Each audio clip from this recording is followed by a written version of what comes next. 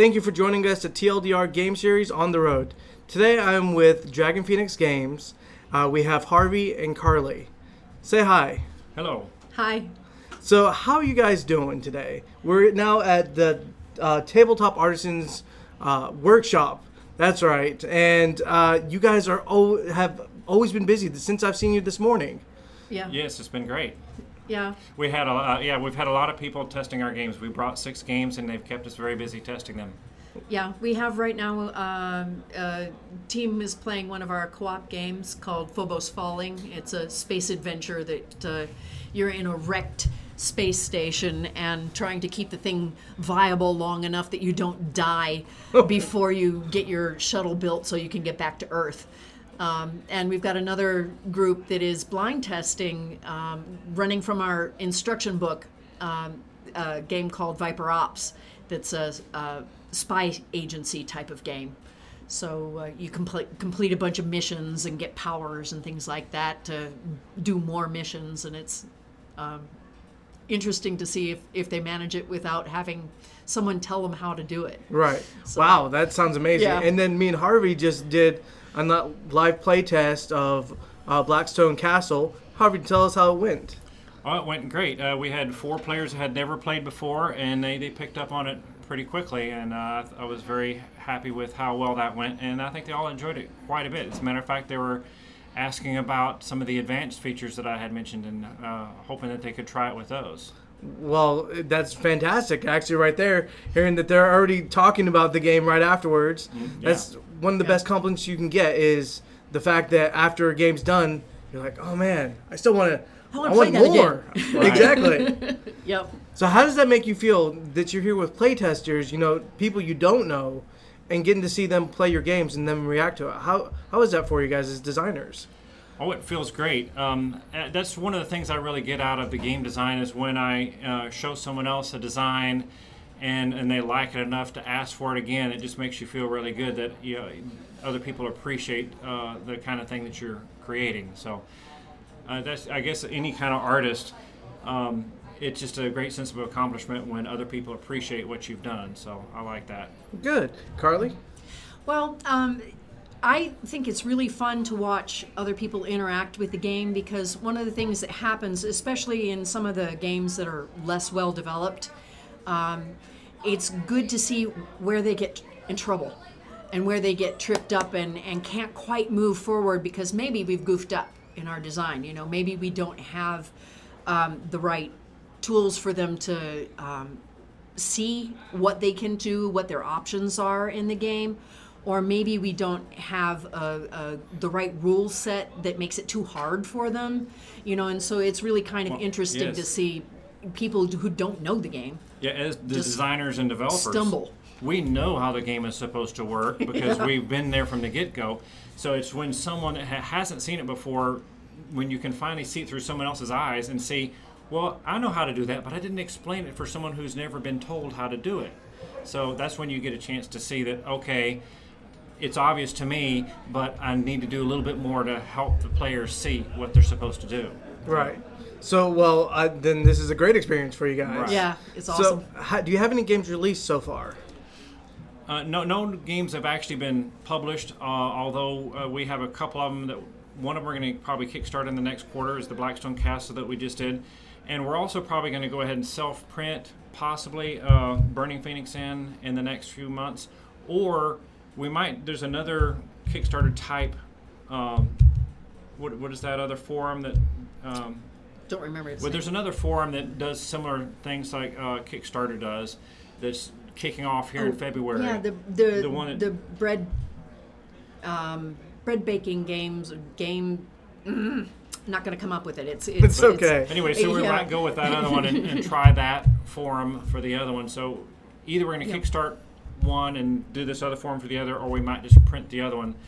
But we have such a large backlog. It's just a matter of how fast we can get them to market, because we have 20 designs, 10 or 12 of them are in pretty good shape, but it's just getting all the art done and all the getting reviews and getting the word out there that's taking the time. Yeah, Right. but our objective is that for 2018 we really want to get 2 to 4 games out this year, just introduced into the market, so that we can start having a regular release cycle.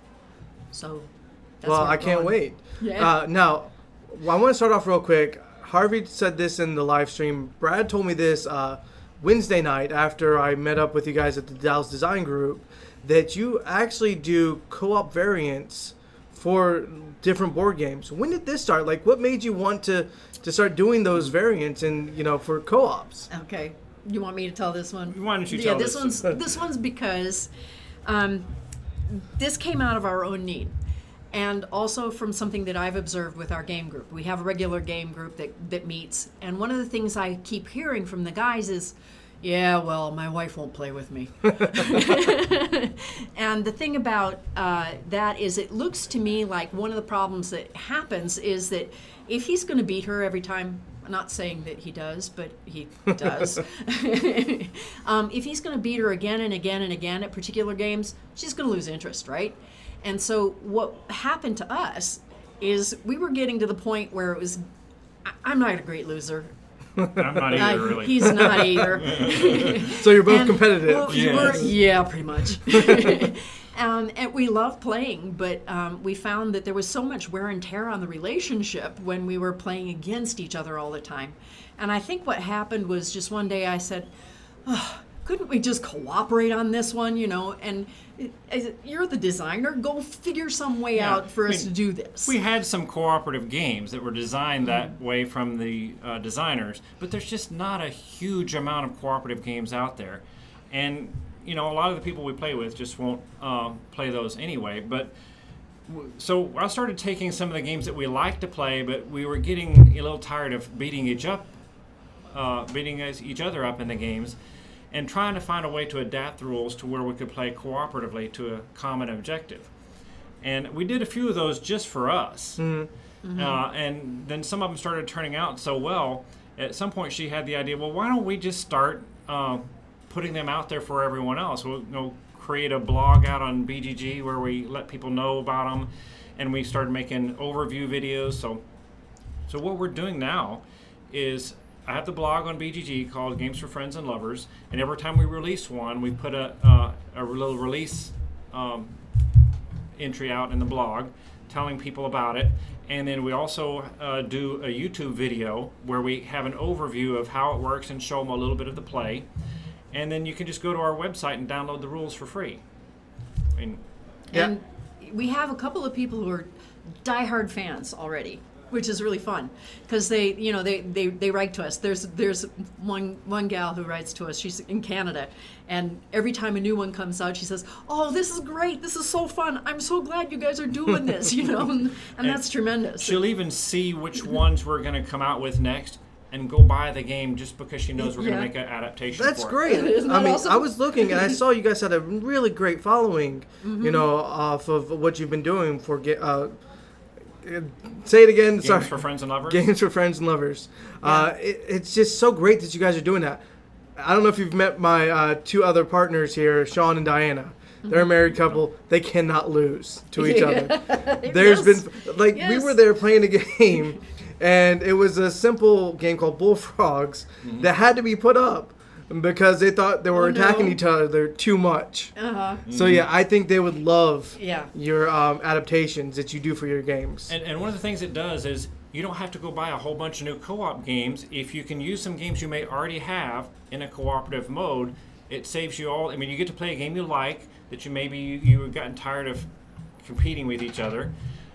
And then you don't have to go buy a whole bunch of new games. So it really expands what you can do with your own library. Well, great. That's so fantastic you guys are doing that. Now, are you going to start pulling your fans from there into your We hope board so. game development? Yeah, Good. Yeah, we several of them. Like I say, our diehard fans have already said, anything you put out there, I'm there. I'll back it. Now, So- with BlackRock, I saw it wasn't too co-op-y. So, no, BlackRock Yeah. Castle. Blackstone. Blackstone. Blackstone Castle. Blackstone I'm Castle actually has 5 different games. You just saw the main game. There is a co-op version of the one you just saw, and there's another full co-op version that plays differently. And then there's, Two other. I guess so. There's 2 other competitive Yeah. games besides the one you saw. And then there's also expanded play with there's some family cards that give you special abilities that you can add to that game. So there's a lot of other play available in the one game. Wow, that's great, because that's one thing that you get. Like, first off, when I saw your game, I was like, oh, this looks like a micro game. It's anything but. Mm-hmm. You know, it's a simple, cards on the table, but what all happens with those cards is just astronomical.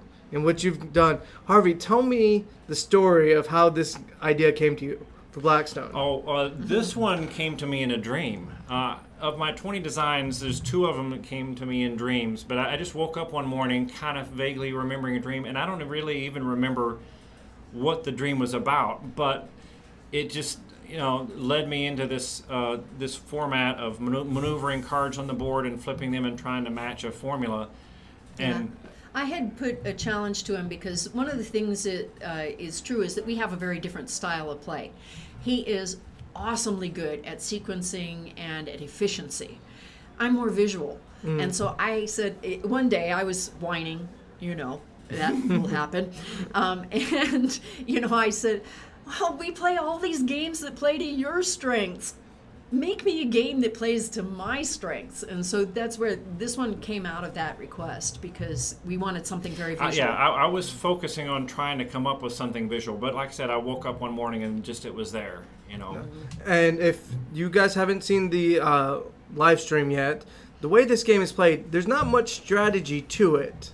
I've noticed it's more reactionary to anything else, because the board is constantly moving and changing with every player, and the more players you add to it, the more things change before it's your turn again. Mm-hmm. Yep. So, with that, the artwork, I have to say, is so colorful. Carly, you did a great job on that. Thank you. So, why did you decide to go with that much, like, different color schemes and, the symbols on them?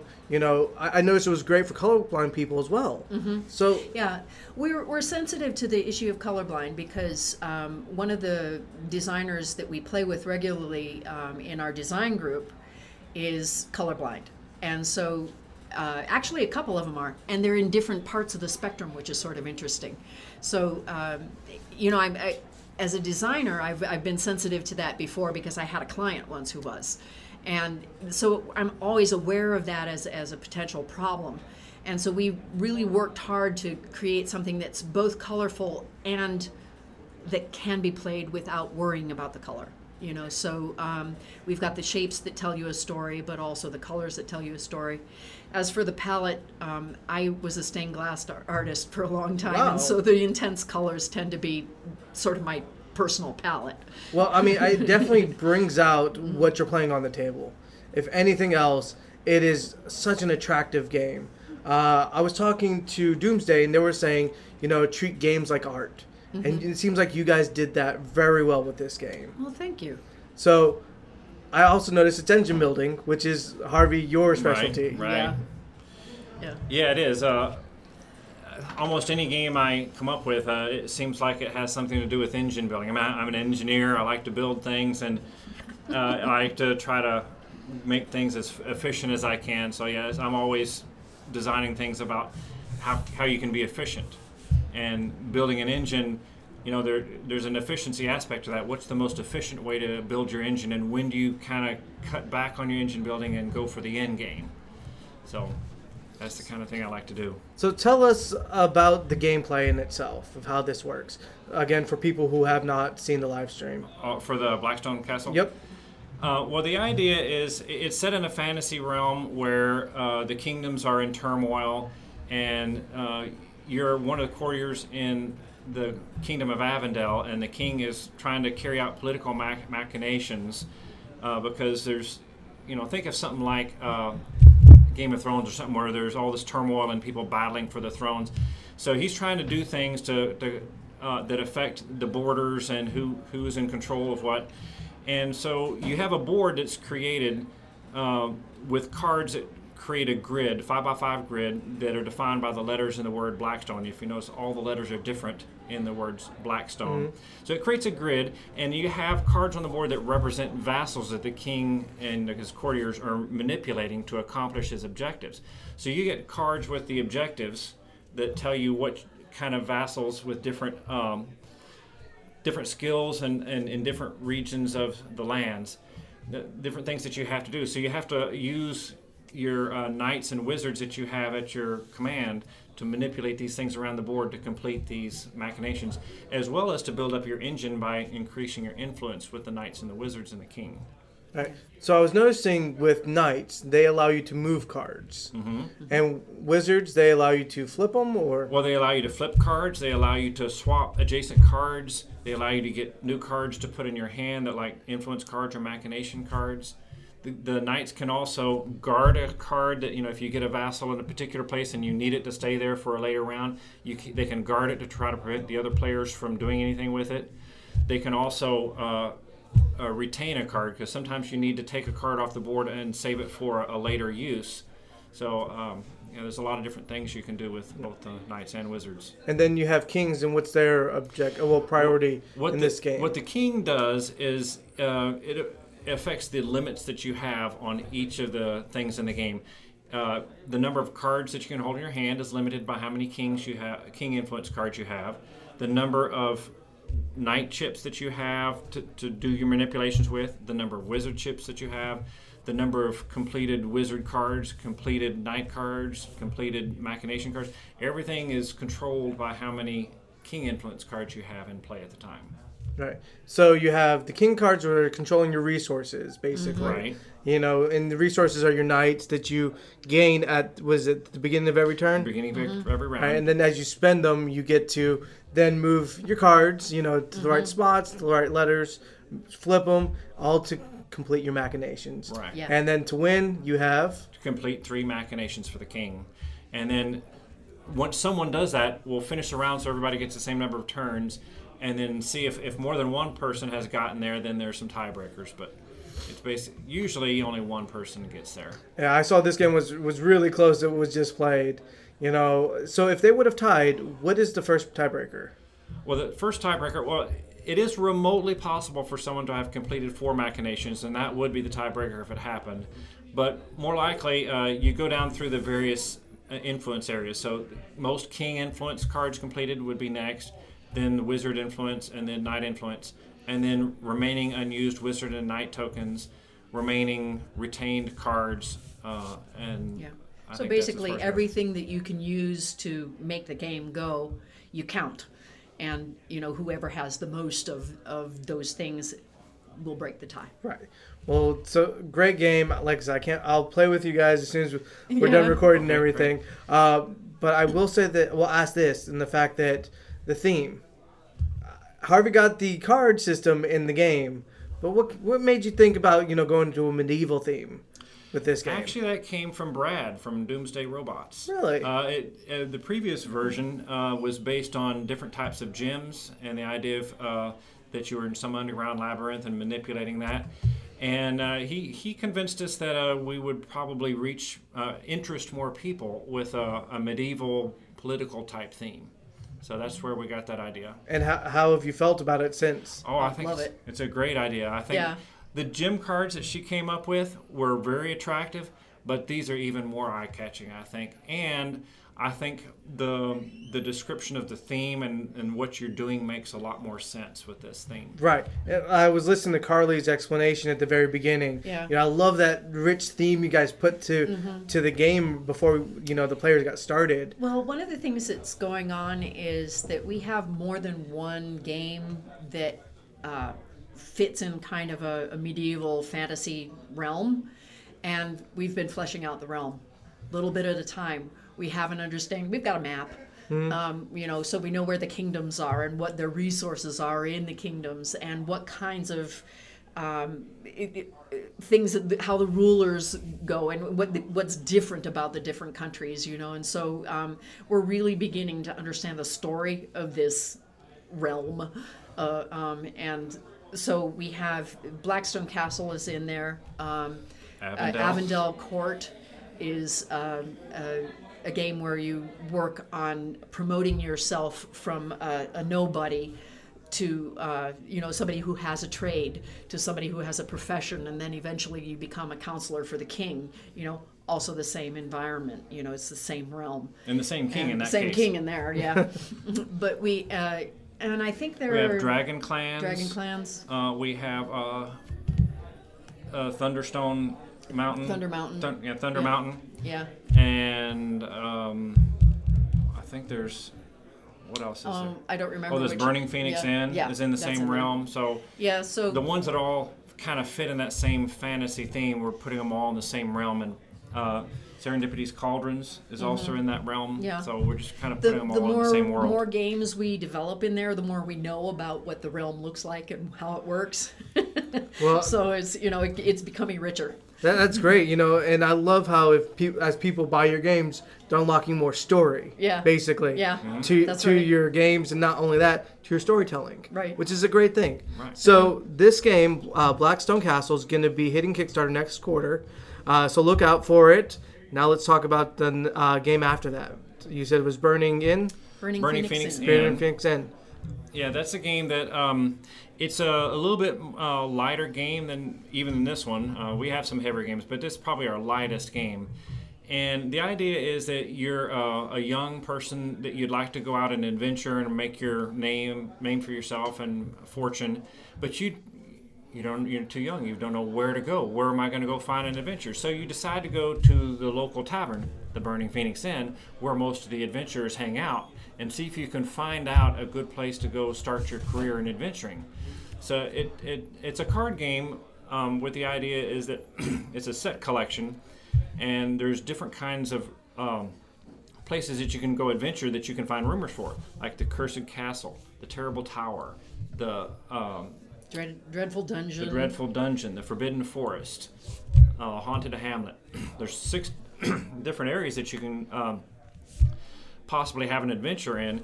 And so you're playing with these cards. They have actions on them that you can use to... Pardon me. You're okay. Different actions you can use to help manipulate your hand trying to get a set of at least 5 of one type of rumor. There are also Shadow Rider cards which tend to clog up your hand and make it hard for you to do things. In the meanwhile, you can gamble, you can play darts, you can arm wrestle, there's a drinking game you can do. So it's a tavern. And so yes, a tavern. So you can either win by collecting 5 of the same rumor type, or you can get 6 of the Shadow Rider cards, or you can collect 12 coins and amassing wealth. So any one of those ways, and we're based on some feedback we had from a recent play today, we may even add another mode where you can win by collecting legendary adventure cards. Oh, that's an idea. And so you have multiple ways to win. And meanwhile, you're having fun playing these little games and trying to manipulate some of the actions you have in there. There's an action that's kind of like Go Fish, where you can ask someone to give you a rumor. There's other actions where you're just eavesdropping or gossiping with a barmaid or asking the barkeep for things. So there's just a lot of different actions you can take trying to manipulate your hand to get what you need to win. Thing about the game is that we have brought it out with our family. This is intended for all gamers have the problem that when you go to a family gathering, there are 3 people in the group who have never played a game in their lives, right? And they don't want to play games, and they hate you for making them sit down to the table all the time with them. And so this game, we've brought it out at all of the holiday gatherings since we started developing it about 9 months ago. And we have had so much success with it, that in fact, we brought the game out at Thanksgiving with one of our family groups, and they liked it so well, they said at Christmas, well, if you come over at 1 o'clock, we could play games until dinner at 5. So you built a nice little gateway game that's what it to is. get people into the hobby. Yeah. Well, nice. And it's something that you can bring out with it. It's very interactive, very social, and it's great for a family group where you've got mixed gamers and not gamers. Right. So I have to ask this though. Is this one of your hand-painted that's the games? hand-painted one. All right, yeah. I can't wait to see that one. She said this earlier. She's an artist by trade, and she has done the designs for all of the games here. But I can't wait to see the hand-painted ones.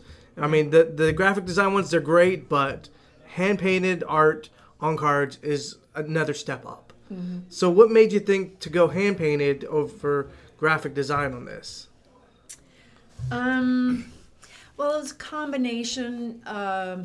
One is just the artistic challenge. You know, I want to push myself to another level, right?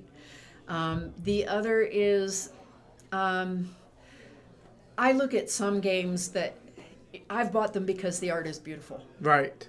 And I just want to bring some beautiful art into the games. That's a great thing. You know. That's actually the first thing, I don't know about you guys, but for me, when I'm walking down the aisles of the game store, if it's attractive art, I'll go to that game. Yeah. Even if I even never thought of it, even if I don't buy it, it got me to at least notice it. Mm-hmm. And I think that's a great thing. Well, we think that's important. I mean, the first thing that you have is the visuals, the art, is to attract people to come look at it. Then you've got to capture them with theme. You know, they have to be interested in the theme. And then finally, the gameplay has to hold up. But all those are elements to a good game. Yeah. And usually, with like two exceptions, those two that came to me kind of in dreams, most of my games, I come up with a theme first. I don't, you know, I know some designers that tend to come up with a mechanic and try to wrap a theme around it. Mm-hmm. But for the most part, I come up with a theme, something that sounds interesting, and then try to build a theme around what the game needs to do. I mean, the mechanics should be kind of built around that, and then Carly makes it come to life with her art. So, right. Well, I can't wait. And when do you expect this to be hitting? Which Burning Phoenix in? Yeah. Actually, I'm waiting for. I'm painting furiously. Today's the first day in a month that I haven't been painting. But I expect to have artwork done this month, and then I think this is one that we're seriously considering just printing ourselves. Okay. So as soon as they get done with Chinese New Year, we're going to get a prototype made from the printer and then roll it out. So it'll probably be hitting this, you know, back in our shop at about the time that we're hitting Kickstarter with Blackstone. Okay. Yeah, and we'll start making it available through our website, but we're also, when we go to conventions, we're going to start, at some point, we're going to start setting up tables and trying to sell it. Yeah, I think we're going to push our Kickstarters. Yeah, we're going to hope to exhibit at the Spring BGG Con. Okay. Well, I guess I'll see you guys there because we're going too. Okay, yeah. Good. Yeah, that's the earliest. I'm not 100% sure we're going to be ready to have a table, but we certainly will by the fall. Okay. This year we're mostly doing scouting on Gen Con and Origins, but I think next year we'll plan to exhibit. Right. So, those are hard to get into. Yeah, they're a bigger deal. Yes. All right. So, what I want to talk to you guys now, you know, Burning Phoenix In, it's coming out probably third, fourth quarter. Maybe. I think we'll actually have it in our hands in the spring. Great. So second quarter, we should have that one as well. But I want to talk to you, Harvey and Carly. What got you into gaming? Well, you want me to go first, or you want to go? Well, you go first. Yeah. Well, as a kid, I was very sick. I missed as many as 120 days of school in 1 year from being sick. So usually if it was sunny out, all the other kids were outside. I may have been too sick to go out, so I didn't get to do anything. So my fun was playing board games and things. So I did a lot of game playing when I was young. And at around 1979, I got into role-playing games. I was playing like Dungeons & Dragons. And then when I moved down here to Texas, I introduced some new people to it. And at some point, I identified some aspects of the game I didn't like too well. And I ended up designing my own role-playing game called Knight's Journey around 1984. And my group that played the role-playing games with us, once I came out with it, the only role-playing we played for the next 8 or 10 years was my role-playing game. And I still have that, and I'm hope to one day create maybe a board game based on that, using some of the same mechanics. But I've always just been a big gamer. But I wasn't really aware of this explosion of board games that happened until I met Carly 4 years ago. I guess I wasn't running in the right crowds to be aware of all these new games that were out there. And so once I met her, and she had been introduced to it by a former boss of hers, so she's the one that got me really into all these board games. And one day she just challenged me, like, because I always said I always wanted to be a game designer. I don't know why, I just love games so much. I always wished I could design board games. And she says, well, here's a challenge. Go create something and see what see what happens. and she hadn't been able to stop me since. So it's your fault. It is. It's my fault. So Carly, what got you into gaming? Well, Harvey mentioned that I was working in an IT shop in Corsicana, and it's a real small town, and real small IT shop in a real small building. And our boss, the CIO, is still a board game collector and player, and he had a regular group, and he invited all of us who are on his staff to come every Wednesday night.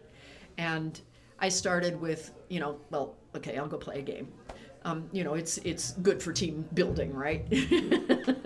And then I played again, and then pretty soon I was going every Wednesday, and and then when Harvey came into the picture, and he took to it so enthusiastically, I played more and more and more, and now we play every night. Well, that's great. So what game was it, though, that really hooked you in? Do you know what? King of Tokyo was probably Really? That was the first one that really caught my fancy, because we were playing that one night, and one of the gentlemen who worked for me at the time, he bills himself as, I'm a pacifist, and he plays like a pacifist everywhere. And then we played King of Tokyo, and at some point he rolled 6 claws and killed me. and I said, that doesn't look like a pacifist to me. Not at all. You go kill the boss. I mean, duh. But that was so fun, because it was so out of character for him, and it just amused me enormously to see that happen. So yeah, that was That was it. that was yeah. Since then, it's been well, what else you got? So have you jumped on the Kickstarter craze where you're just like, ooh, what's this now? What's coming out next? Oh, unfortunately, I you know what? I've been studying this Kickstarter thing because obviously we want to do some of that, so I've been trying to learn about it. And the most recent sin that I committed was a purchase of Grim Forest, because I was told, go study their Kickstarter page, it's awesome, and they did really well, and you need to learn from these guys at Druid Games. And so I went and studied their Kickstarter page, and next thing you know, I'm signing up. I know, right? And it's not our kind of game, because it's a very, very attack you in your face kind of a game, and we don't play that kind of stuff much, but we can't wait to turn it into a co-op. Yeah, I'm going to turn it into a co-op so we can play it. Oh, I can't wait to see what that is. A game that's that mean is going to be a great co-op game, because then the game is attacking us. Right. The same way that we don't like to attack each other. So. They're not kidding here. I went to the Dallas Design Group with them on Wednesday, and when there was a very take that type of game being played, and they were sitting next to each other, and never once did they ever attack each other. They were prepped on the other side to defend whatever's coming, but they knew, like, no, they're not going to. He's not going to attack me. She's not going to attack me. That's right. That's right. We don't, and yeah, they should. It gives unfair advantage. Well, because in that game, if you're sitting, you can only really attack the people right next to you, right? So if they had realized, they would have separated us, because it was unfair to them for us to be next to each other. Yeah, unfair advantage. I won both games, didn't I? Yeah, you did. Yeah, unfair advantage. What can I say? Because I was sitting next to a friend on the other side too, and he wasn't going to also attack. not attacking you. Yeah, because he was attacking me the whole time. That's right. While right. CW was attacking me from the other end. I was just I'm yeah. just going to sit here. Yeah, that's right. So, I just played a girl game and won. Well, there you go. All right, well, this has been Harvey and Carly with Dragon Phoenix Games. Look forward for their Kickstarter, Blackstone Castle, next quarter. And guys, it was great. We'll see you later on today, and we'll be back at another time at a different. Sorry, the tagline is I'll be saying different words in a different order. So I'll see you guys next time. Bye. Thanks. Bye. Thanks. Bye.